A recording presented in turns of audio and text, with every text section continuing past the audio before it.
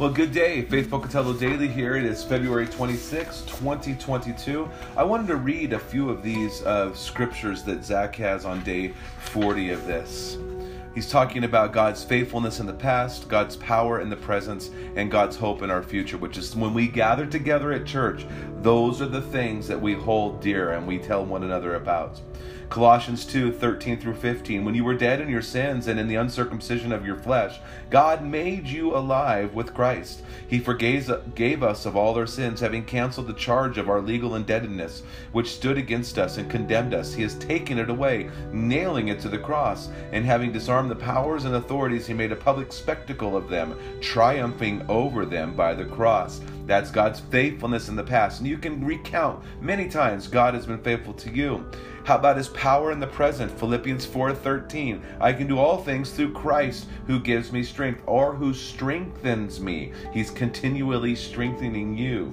And then from Revelation, I need to have hope for the future. Revelation 21:3-4. And I heard a loud voice from the throne saying, look, God's dwelling place is now among the people, and he will dwell with them. They will be his people, and God himself will be with them and be their God. He will wipe every tear from their eyes. There will be no more death or mourning or crying or pain, for the old order of things has passed away.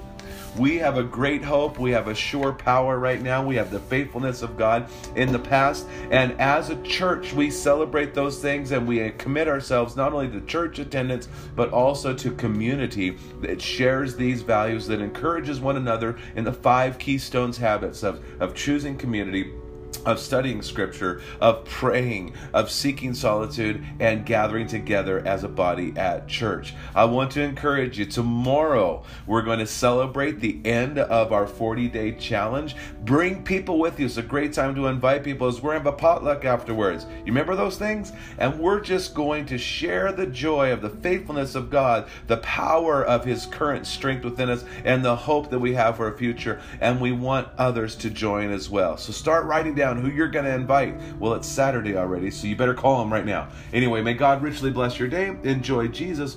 Go and share life.